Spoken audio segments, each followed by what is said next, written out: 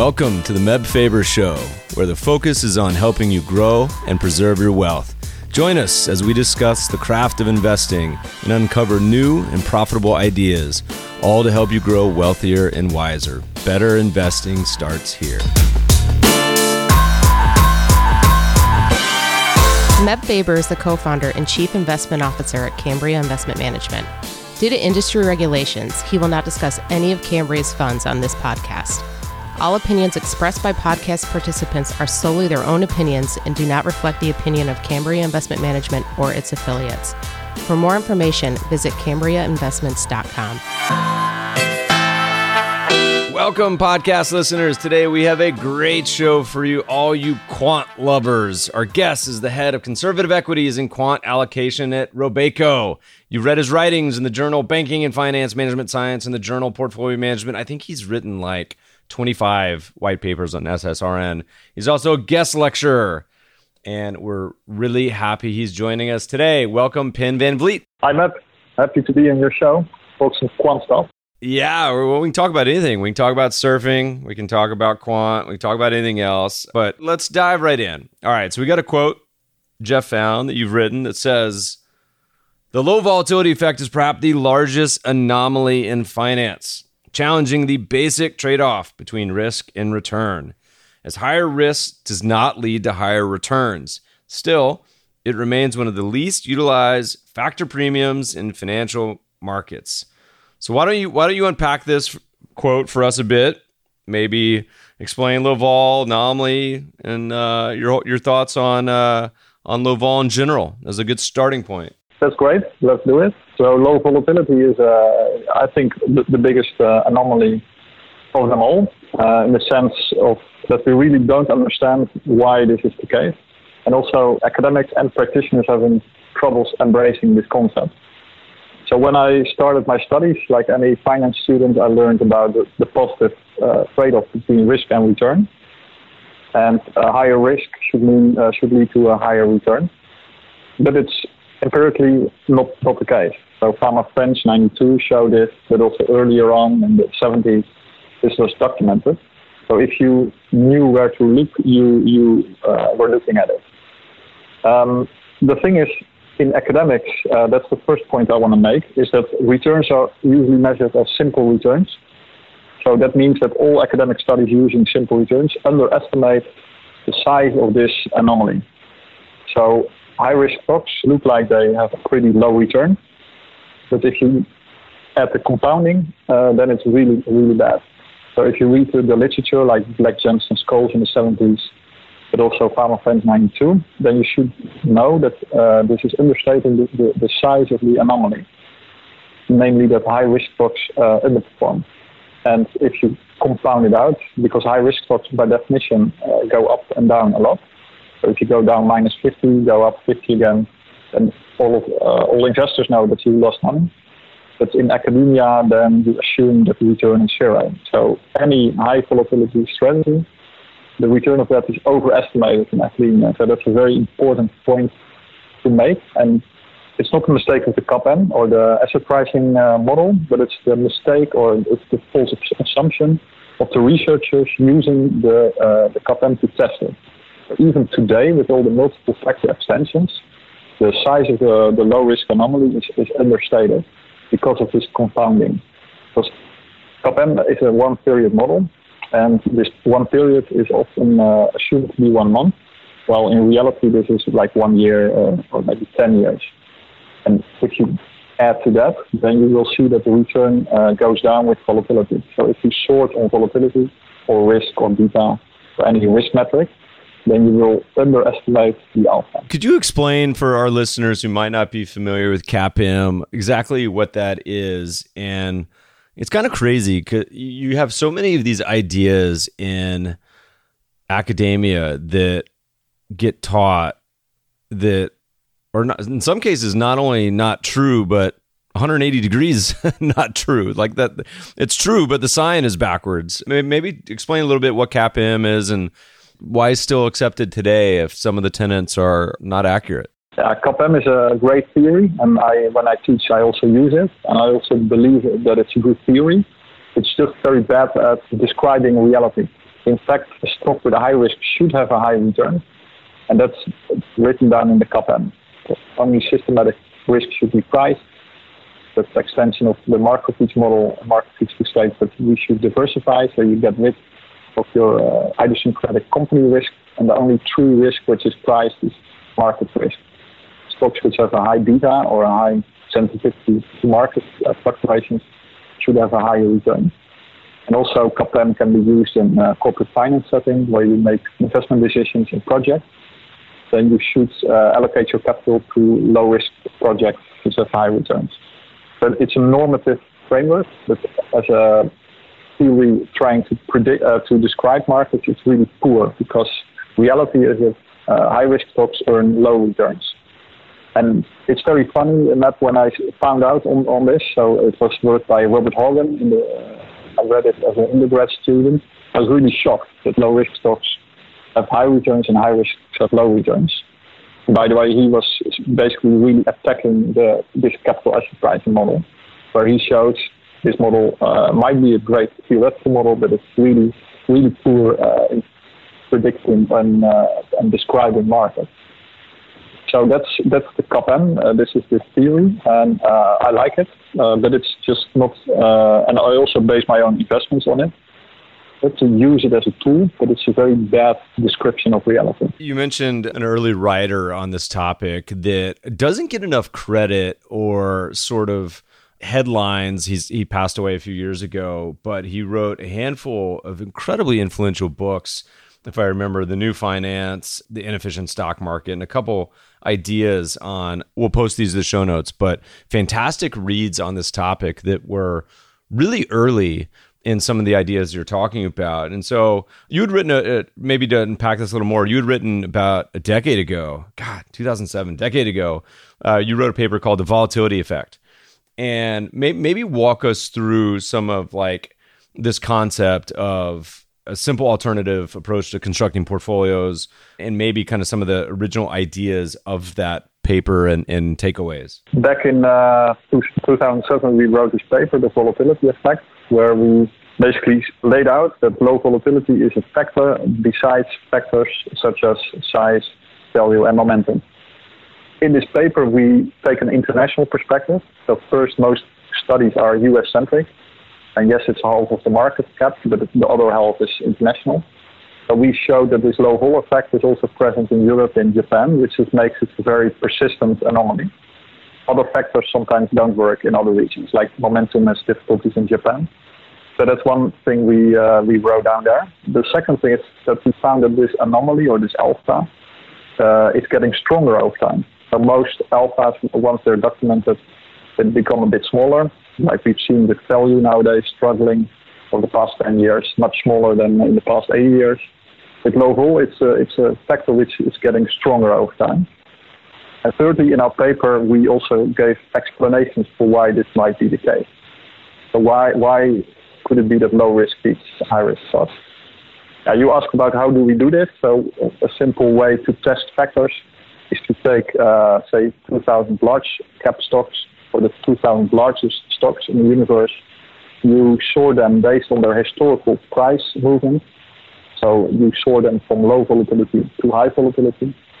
You can also sort them from low beta to high beta. And then you dynamically construct a portfolio where you systematically buy the stocks which have the lowest. And then a quarter later, you do it again, because some stocks might move from low risk to high risk, or then they might move a decent. So if you do that, then you construct portfolios which have very stable risk properties. And then you're just going to test if this low risk portfolio has also a low risk, a low return, because that's what the CAPM, as we discussed, predicts. And the fact is, it's totally the world upside down. It's the other way around. It's negative. If you add the compounding to it, so the longer your investment horizon, the bigger the alpha becomes. That's also what we lay down in the article. And the interesting thing is that of all the factors out there, the low vol factors have been driven by practitioners. So I'm a academic, so I'm a practitioner with also academic ties. So, but also Robert Hogan was not a main academic, so he was not part of the opinion makers on the big US universities. he was sort of an outcast. And also, if you read his books, it's very funny. He's really critical of the Chicago school. He makes fun of them. So I also understand why he was not loved by his peers in academia. But this low vol factor is something different than the others. It's a different factor, and nowadays it's more accepted.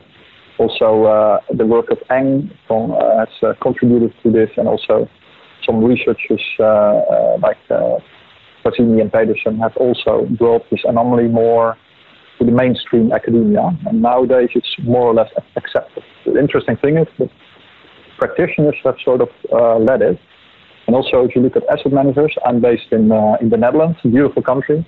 All listeners should come there, but it's also driven by European managers. While most of the innovation in finance is driven by Wall Street or the US, while this is a little bit more of a European phenomenon, and also led by practitioners. What are some of the explanations? So you think about low vol. I mean, you would think intuitively that most people would love low volatility stocks, given the alternative with the research showing that they outperform. You've mentioned some possible explanations for the success of the strategy and or why it's inefficient, everything from leverage restrictions to inefficient industry practice, behavioral biases. What sort of specific reasons, we always love to say, why does this work? What are the major contributing factors in your mind? Yeah, so I spent 4 years of my life doing my PhD on downside risk. So my thesis was, could all these factors, so value, momentum, but also low risk, could it be explained by downside risk? So could it be tail beta? Could it be because the CAPM also assumes mean variance returns or quadratic utility? I worked on that model, very complicated, technical, long story, 4 years, short story, not really. But tail risk is not really the explanation. You can partly explain some of the low volume, some of momentum, and some of small cap. I entered the industry. I came to Robeco, the firm I'm still working with. I met head of research. I found him working on multi-factor models. So that was in 2005. We did it multi-billion. We knew the work of Robert Horgan. He explains you should buy stocks with good profitability, good value, good momentum, and build factors around that. I was surprised to find out when I entered the industry that low risk, low vol was not exploited. And I spoke with our head of research. I still remember it. And I said, hey, David, why aren't we adding low risk as a factor, so low vol? And then his answer was very simple. He said, Tim, you get equity-like returns, maybe a bit better, but you get lots of tracking error. And I said, pardon me, what are you saying about errors? What kind of error? And then he explained this concept of benchmark deviation, which is more an agnostic term. Tracking error. Tracking error is an industry concept. It's very elegant, and I understand why you should use it, but it's turning the concept of risk upside down. Low vol stocks have huge tracking errors. If markets go up, they lag. If markets go down, they do better. That's called tracking error. So if you put it in a multi-factor model, where the aim is to consistently outperform a benchmark, so each year after year after year beating the index, then low vol sucks, basically. It's a weak factor. And then I started to understand, like, hey, this is interesting. There are limits to arbitrage, benchmarks, leverage constraints.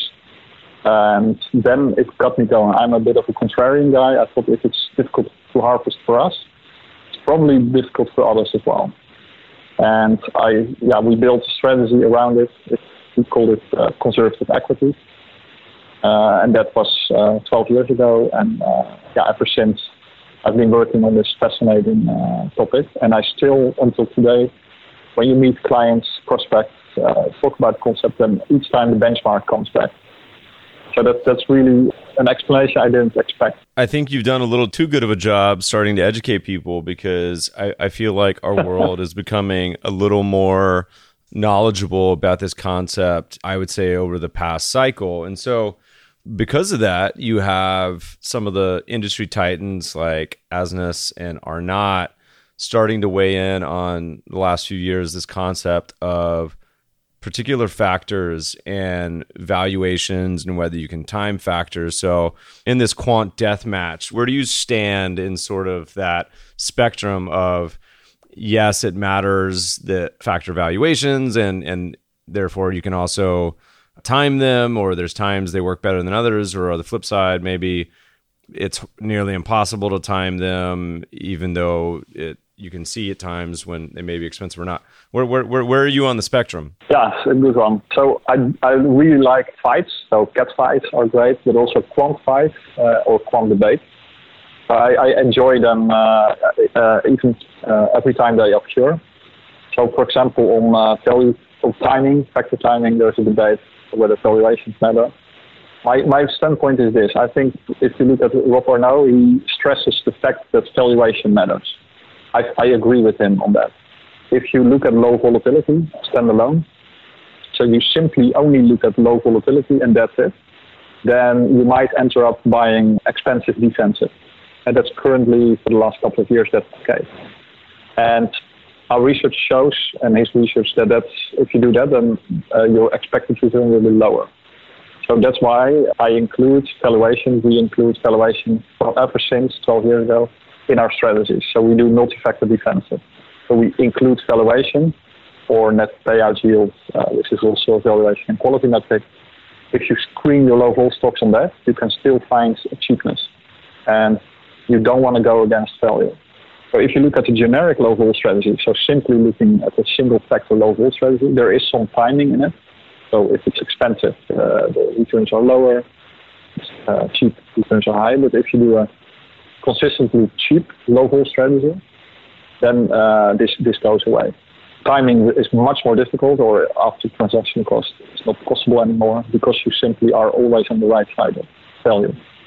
You also mentioned Cliff Asmuth, great guy, also a academic,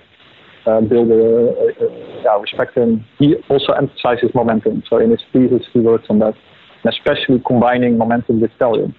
And I'm also agree on that one. So if you only do value, like you've seen with value the last 10 years, it's weak. The trend is your friend. Also, you wrote on trend following strategies map. It's a factor which works for hundreds of years. It also captures behavior. Academics also have problem grasping with momentum. So yes, you should also always include momentum in your strategy. So if you do a defensive strategy, make sure you do it multi-dimensional, multi-factor.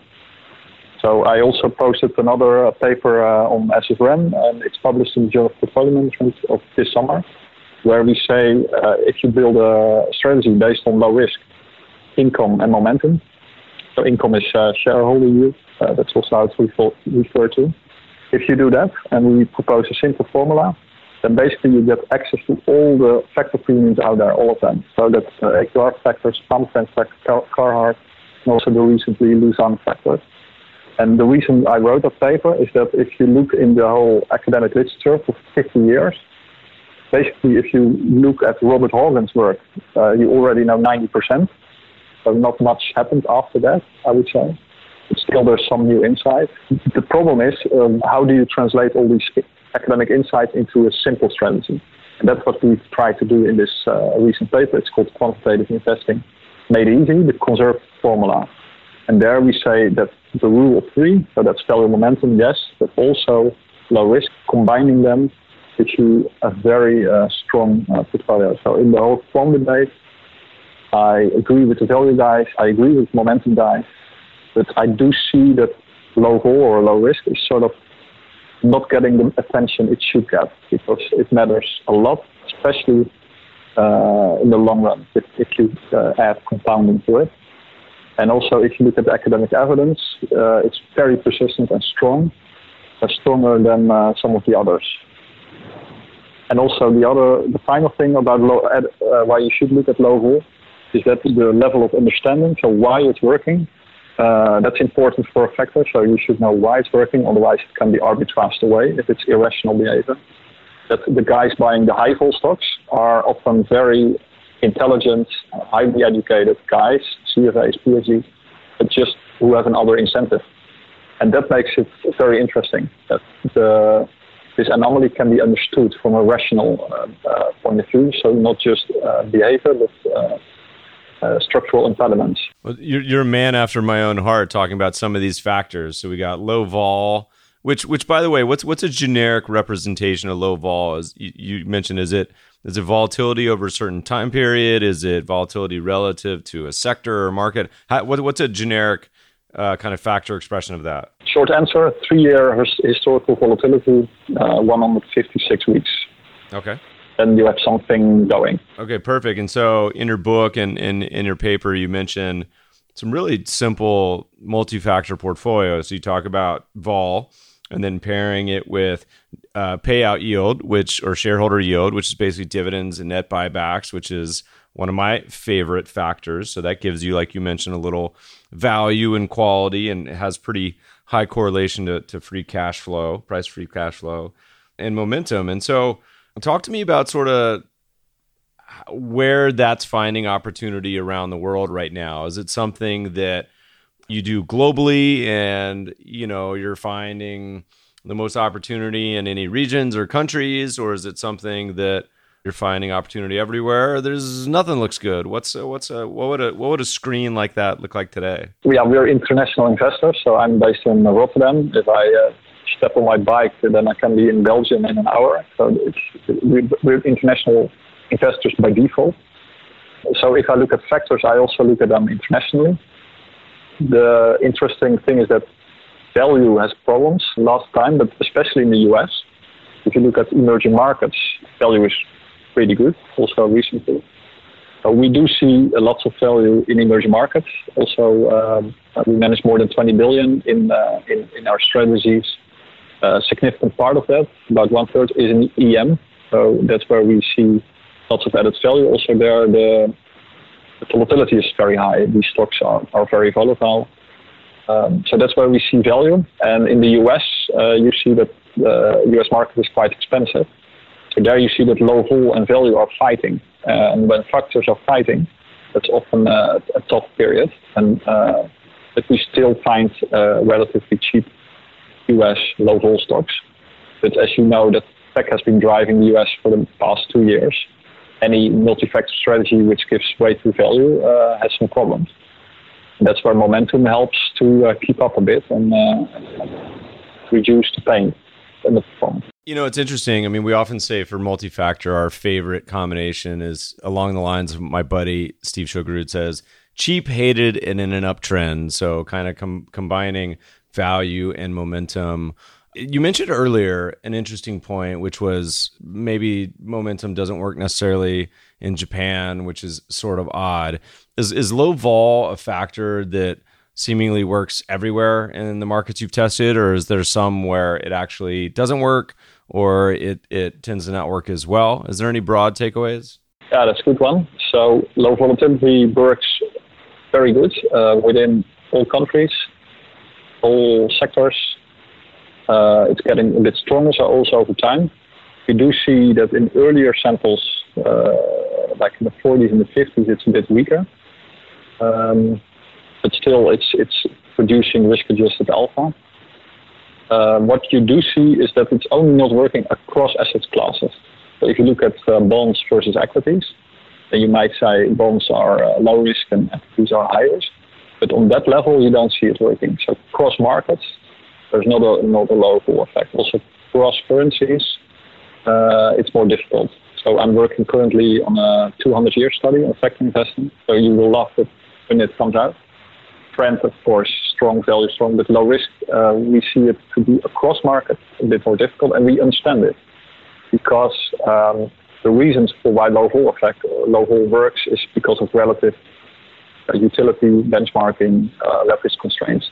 And on an asset class level, that's not really the case. You're making your asset allocation decision not on envy or tracking it, but just on your risk aversion. But then in the second step, then when you move into the equity market, then you start to be biased to high risk. So that's very fascinating. We also find it within credit markets. So we've done work on investment grade, high yield, also very strong there. And again, you see that within those two asset classes, it's strong, and across, it's a bit weaker. So you really see that it's important within asset classes. And yeah, Matt, maybe I know you love momentum, and also Kate you've been working on. But I would strongly suggest also to look at low volatility as a factor. because it makes the ride more smooth. You just had a paper come out like a couple months ago that was kind of looking at low vol and CAPE, and a lot of people we chat with are probably rightfully concerned about the U.S. market here domestically, about it being expensive and what should they do. And it's year, depending on who you ask, year 10 bull market, but certainly coming off some really long period of strong returns. And you talk about in this paper how you examine low vol strategy might be a good defense against a expensive market. Could you unpack a little bit about what that paper talks about and some of your conclusions? Yes. So CAPE is much talked indicator, Nobel Prize winning. The debate basically goes around the fact, does CAPE predict returns? And the answer is yes, especially in the longer term. There's lots of buts, there's lots of pros and cons to it. What we did in our study, we said we are not going to use CAPE to predict returns. We believe that with high CAPE, expected return is a bit lower. However, we said let's turn it around. Let's use CAPE and then predict risk. So do not look at return but risk. And what you then see happening is that if CAPE is above 30, like today, then downside risk of equities is really big. So the predictive value of CAPE on risk is very high.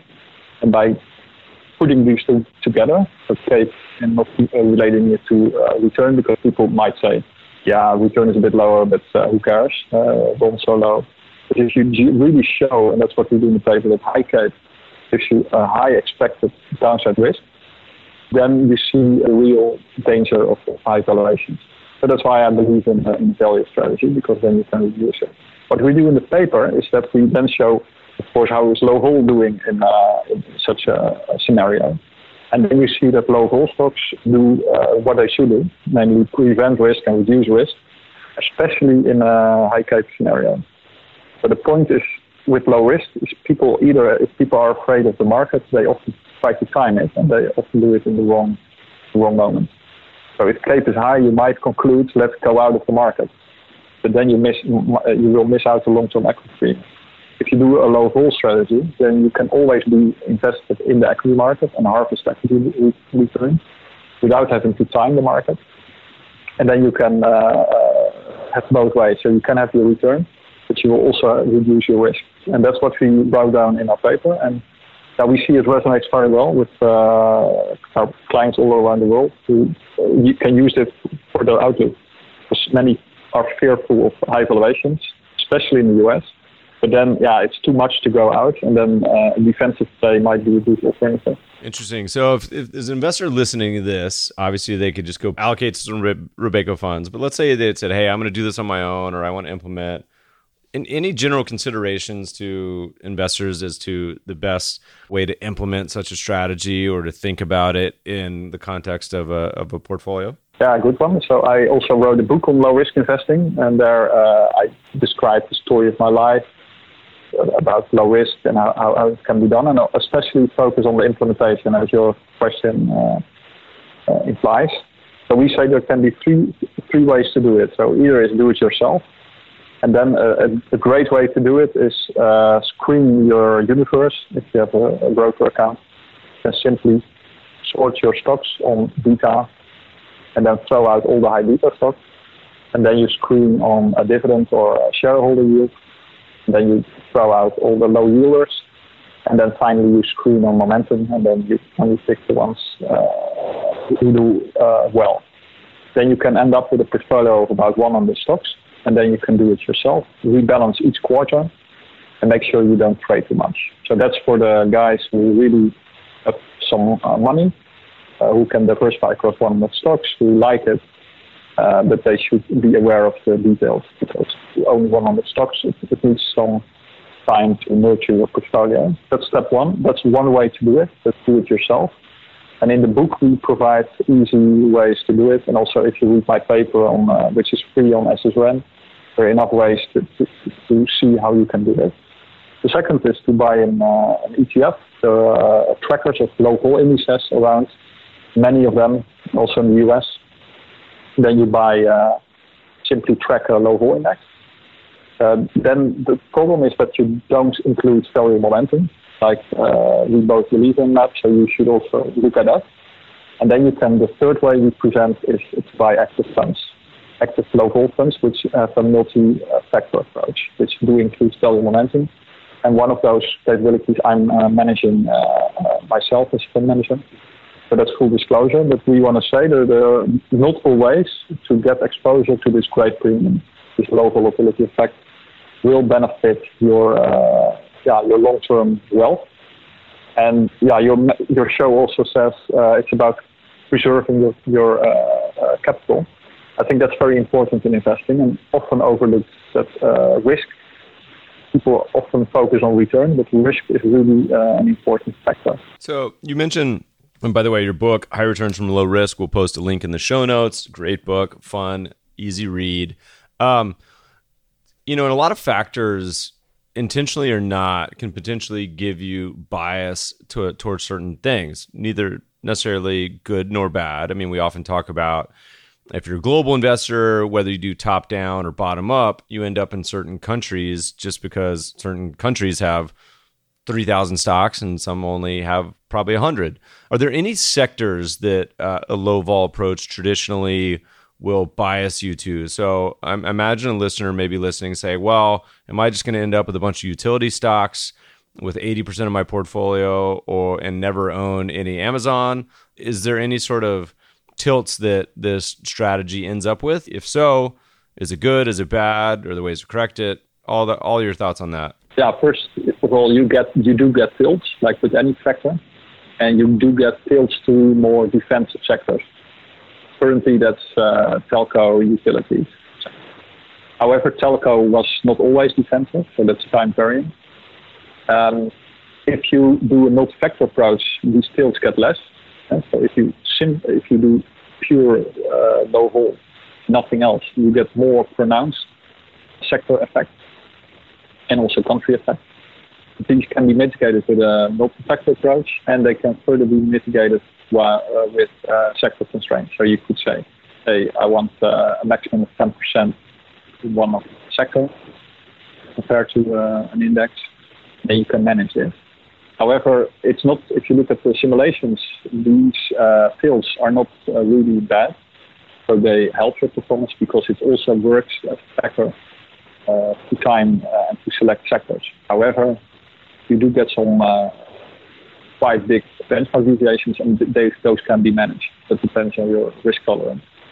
But we have very mild sector constraints, and we have this multi-factor approach. Both of them help get a very broadly diversified portfolio. I wonder what your response would be. Certain people out there like Buffett, say, look, they don't necessarily equate risk with volatility, but rather the permanent loss of capital. And I imagine some critics listening would say, hey, okay, low vol sounds great, but value sounded great going into 2008, and some of the value managers got taken out to the woodshed because they followed value all the way down and lost 80% drawdown during the bear market. Do you think that in terms of drawdowns and permanent risk of loss, what's the biggest savior or benefit of low vol? Is it pairing it with value, or is it pairing it with momentum, or is there certain unique attributes that help protect low vol in general to the kind of dual threat of large drawdowns and permanent loss of capital? Generals tend to fight a fast war. So when the French were preparing for Nazi Germany, they were basically repeating World War I in their simulations. And then the Germans came out with a blitzkrieg and did it differently. Then they crashed to the French. With investing, I often see the same. So back in 2006, when we started our low vol strategy, I met many people who said, yeah, Tim, low vol is just value in disguise. Because back then value was low risk and low risk was value. So they said, Tim, low vol is nothing new. It's old wine. I have my value management style, and I'm fine. So they basically were looking at 2001 and 2000 with the burst of the tech bubble. And they thought they were prepared for the next crisis. They were not. Nowadays, many people I see, and back then, low vol was cheap, so that was good. Back then, after the crisis, of course, people knew that value didn't offer protection, low vol did, so many people said, hey, That's great. It's different. Then low vol became expensive. And then sometimes the same people said, hey, low vol is expensive. I don't like low vol. But then I said, hey, listen, at least you know it's not value.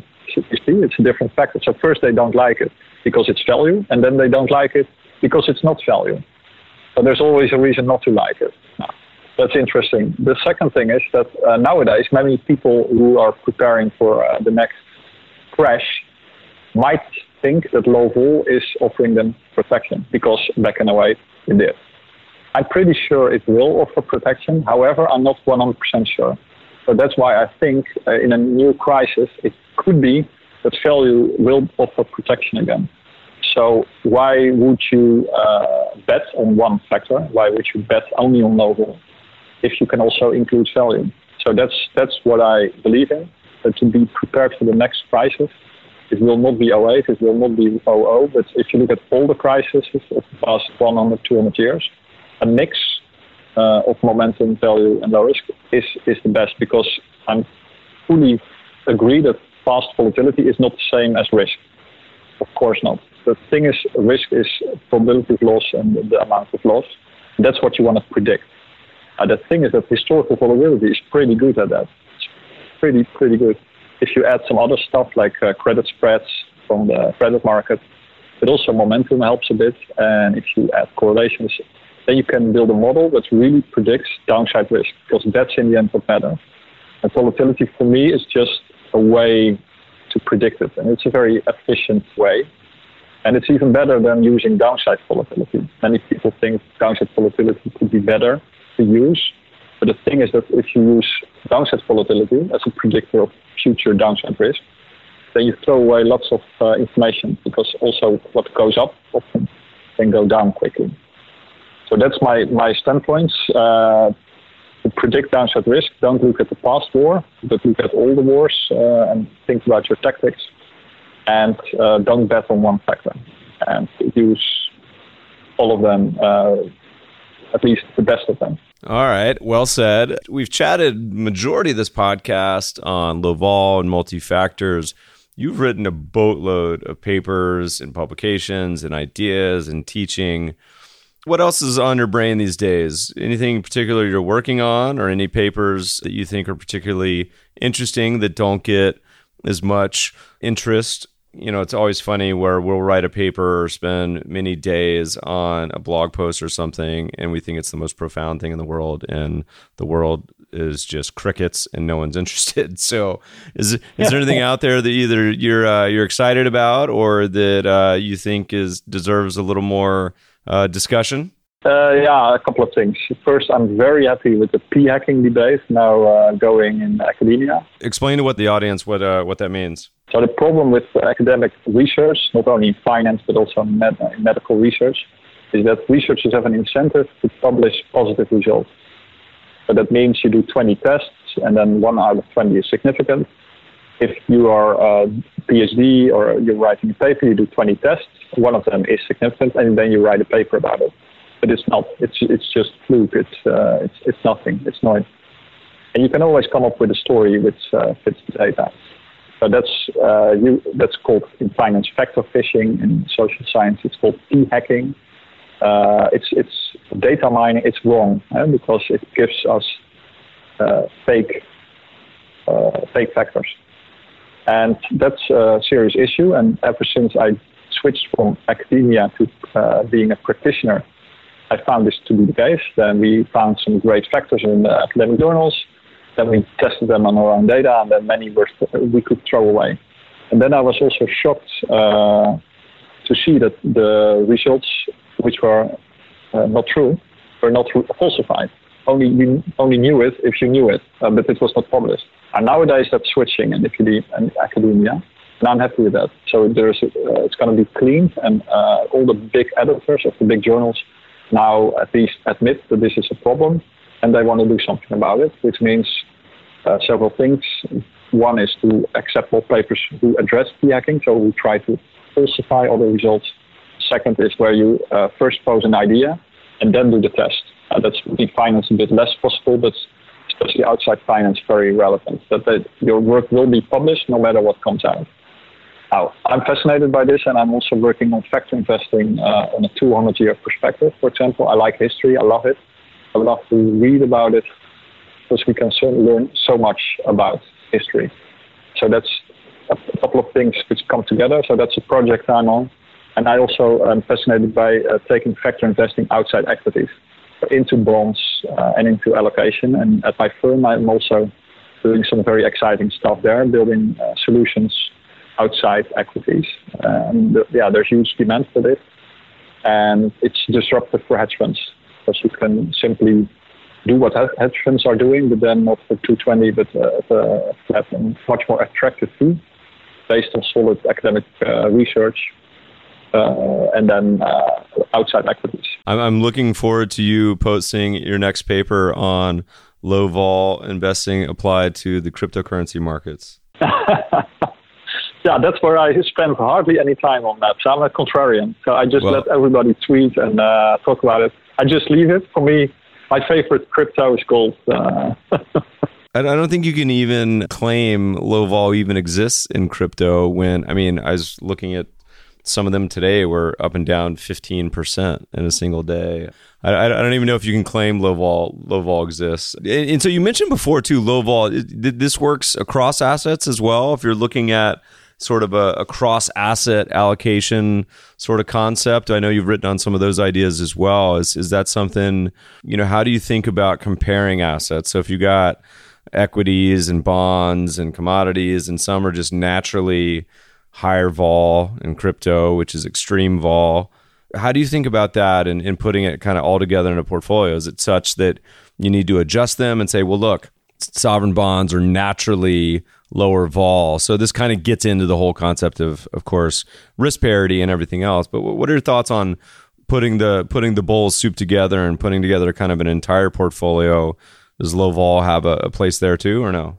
Yeah, you can do it implicitly. So if you create a multi-asset portfolio, what you can do is put in low vol stocks, low vol bonds, and then you get a portfolio which has a lower vol, and then you can beautifully lever up. And that's also what Fisher Black recommended. So you can lever up your risky parts, and then so you build a 60-40 portfolio with a 40-60 risk profile, for example. That's how you can do it. If you do across markets, so that's where the evidence is mixed. That's what I said. So low vol works within assets very strongly. So within equities, within credits, especially when there's leverage and benchmarks. So for example, for crypto, there's not so much leverage constraint because they're all very volatile. And there's also not a benchmark. So my prior would be that I would expect there might be a low vol effect, that people go for the most risky crypto. But I expect not the strongest results there. If you look across markets, also it's less strong. So also within commodities, you see a weaker low vol effect. So it's particularly strong within, and then you can use it, as you said, in a risk parity approach, where if you give equal weight to the different asset classes, then you often see that your risk return profile goes up. But then it ties into that. And that's risk parity is not a very high breadth decision. That's common with cross-market decisions. So it's just, for example, with risk parity, you often give more weight to bonds. And that's sort of a binary thing. If yields go up or down, that will drive your return. I'm a bit cautious on the multi-asset side with applying low vol, but you can really apply it strongly within asset class. So we've kind of been chatting a lot about the past. Let's shift our gaze to the future. You mentioned the pressure on fees, which I think is pretty universal, but still pretty early days considering the average median fees around the world, but hedge funds being kind of the most egregious example at 2 and 20. What are some other trends that you kind of look at our profession in the next 10, 20 years? You also mentioned the P hacking and falsifying. I can't tell you how many pitches I get that it takes about 5 seconds to look at and say, okay, well, that's not even possible. This sharp ratio of 3 and no down years the past 20 years, yada, yada. What are some other trends you see developing, either well-known or not, or kind of any, this is hard for a quant to quant, but any forecasts you have about kind of the future of our world and research and everything else? Yeah, first, I think passive has a long way to go still, so it can grow further and further and further. So in the US, it's more progressed, but still there, lots of room for growth. It can move beyond 50%. So that's one. And why is that? Because it's based on very solid reasoning. We trade too much and we pay too much for active management. So that's the truth mathematically, and it's going to swipe away lots of our business. So that's disrupting. Then there's always room for fundamental stock pickers, but it will be less so than it was in the past, but there will always be room. Two reasons. First, to set price discovery.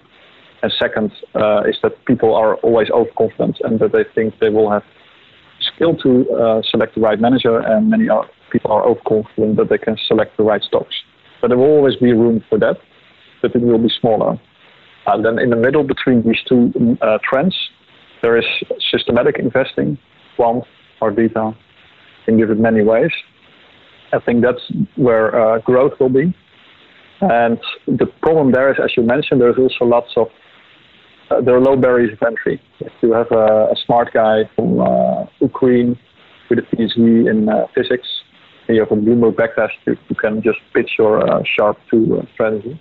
I think that's where in the future there will be some shakeout, where brand will also be important. So who is doing factor investing? Because there are so many factors out there, and there's this p-hacking, so you can pick the wrong ones, or you can do it in the wrong way. I think brand will come up, where people would say these quant shops have a proven track record across multiple cycles. And that's what I will see going. And then another trend is that this factor investing, quant investing, will also move outside equities. It's now quite US equity centric. So I expect it to move more to emerging markets. For example, we see much less plays there, and also to markets like high yield bonds, investment grade bonds, international equities, small caps, international. So that's if I look at the future, and I think that's good for consumers and clients. Fees, they will, if they pay a fee, they will get alpha for that, and that's good. And also, when you look at factors, why they work, suppose markets become a bit more efficient because of this this movement. I also think it's beneficial to society, because capital will be allocated in a better way and in a cheaper way. And that's for the real economy, in the end, good news, I would say. So I'm pretty optimistic, Matt. I like it, yeah. I mean, we talk a lot about, with this recent Fidelity news that they're launching zero-fee index funds, this kind of barbell where the world's going to shift to market cap-weighted indexes for essentially free, and then people that deliver alpha, or at least are attempting to, can still charge a higher fee, but probably not 2 and 20. But it has to be something that just doesn't look like a closet index. Particularly here in the US, we have so many of these mutual funds that charge a fortune, and you essentially get the S&P 500, which is, I think people are starting to become wise to a little more as the days go on, but still don't know that it's a widely held belief. You have a lot of interaction with students. What's on their brain these days? Is there anything in the general conversations you're having that either makes you take a step back and get worried, or is it something that, they all want to start mining companies for crypto in Iceland? What's kind of the general feedback there? Is it, or does everyone just kind of hate Wall Street and not interested and wants to go work for Amazon and Google? What's the general feedback there? The interesting thing is that banking is less attractive now than it was 10 years ago, for example, or when I studied. So what I do notice is that investing has become more a profession than it was in 10, 20 years ago. So factor investing, if you Google it, there's so much information. So students are more knowledgeable. I do notice that they're not that wild, crazy cowboys. In fact, they're quite conservative in a way. So I do not get worried. When I speak with students, I get basically quite enthusiastic. They're quite down to earth, knowledgeable, very competitive. You do see that the international, lots of our students are international at our universities, because I'm a Dutch native speaker, but our universities teach in English. Basically, most Dutch are bilingual. But then also international students come to our universities, and they put pressure. It's meritocracy here. It's really the best and the brightest one winning. So they're very focused on getting good results and either starting their own companies. That's more in vogue now than it was 20 years ago. So that's a difference. But very knowledgeable, very intelligent, and the level of knowledge of our profession has gone up once finance, which I teach. So quite interesting, and not that worrying, more encouraging, I would say. Yeah, I wonder if you're going to see that trend where investing in finance becomes almost more of like a boring profession, where you have less and less of these major cowboy hedge funds of like the 70s and 80s, the Soroses and the Tigers, and you have, the continued, I'd say, just making it more professional, sort of buttoned down, kind of boring. I think that's probably a positive. I love the trend towards young people being interested in entrepreneurship and starting companies, all those ideas. I think that's but these things go in cycles. If you look at MBAs, any given year, what they're going into, it's a pretty oscillating trend over the years. Sometimes it's Wall Street, sometimes it's consulting, sometimes it's Silicon Valley and everything else. So interesting.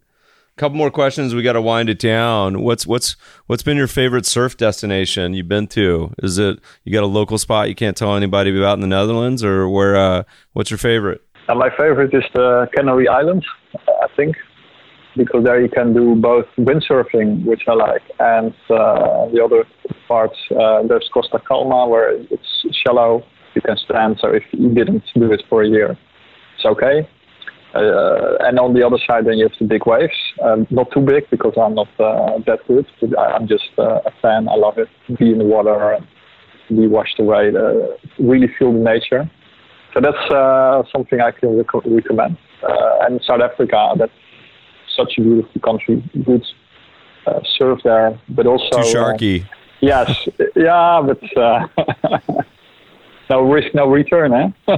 Yeah, but good wine and everything else there.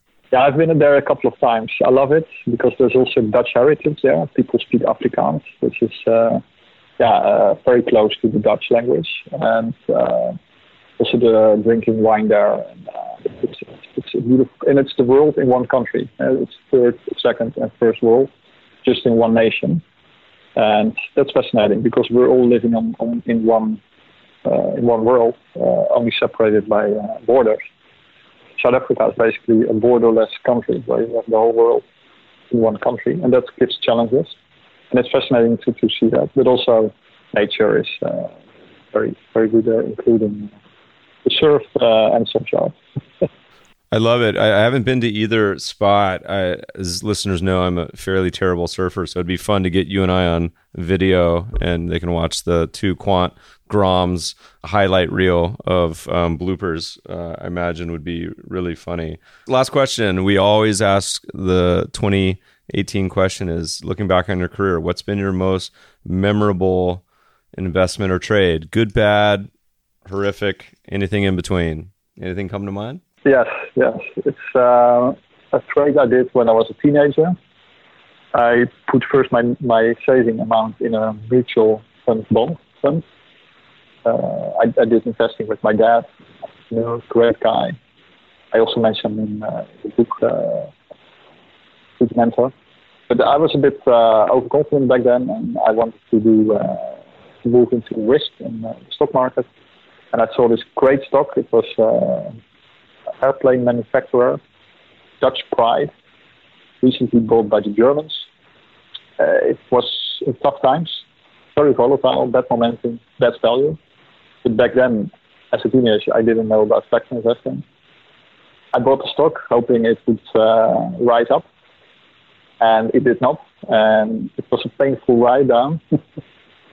It taught me a lot. I lost most of my savings, 2/3. I lost. I did not put all my savings in, but back then it was a significant part of my net worth. And the why I like it is it taught me a lot. It was my college tuition fee for the real world of investing, because ever since anytime I step into the behavioral biases, I know that this was just one example. And as a quant, I exploit human behavior, but I'm also very well aware of my own mistakes and my own biases, and that makes you humble. So this is a great example. I lost money, but I think in the end, I made money out of it because it made me wiser and more experienced.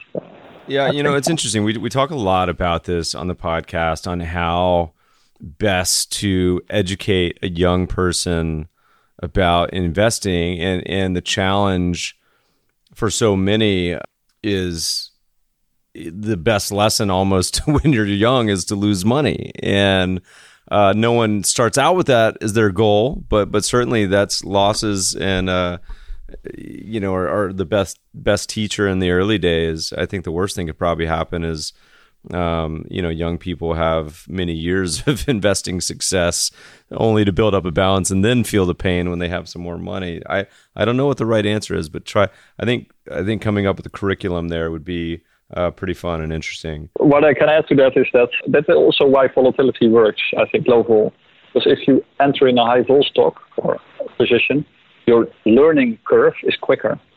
So Eric Falkenstein, another academic, also wrote books on low vol investing, writes about this element. That if you enter high vol assets, your learning curve is steeper. So it's also rational to do so. Like for me, it was rational to enter this high vol stock because it taught me a lot. It came at a price, but it also came at a return. And the return was not financial, but the return was I learned. And that's also interesting to note that this learning behavior, like you said, it should be taught at maybe to teenagers. Then I would maybe also use more volatile assets to give them a more quicker way to learn. So that's interesting where everything comes together. I love it. All right, Pim, it's been a blast. Where can people find your writings? Where do they follow you? What's the best place to keep up with all your goings-ons? Recently, I joined Twitter, so I'm on there, Paradox Investor. My paper's on SSRN. That's where if you Google me, Pim van Vliet SSRN, you will see my papers, set alerts for new ones. And also on my company website, there's lots of stuff. Some of our white papers, like the one we discussed on CAPE, is also found there.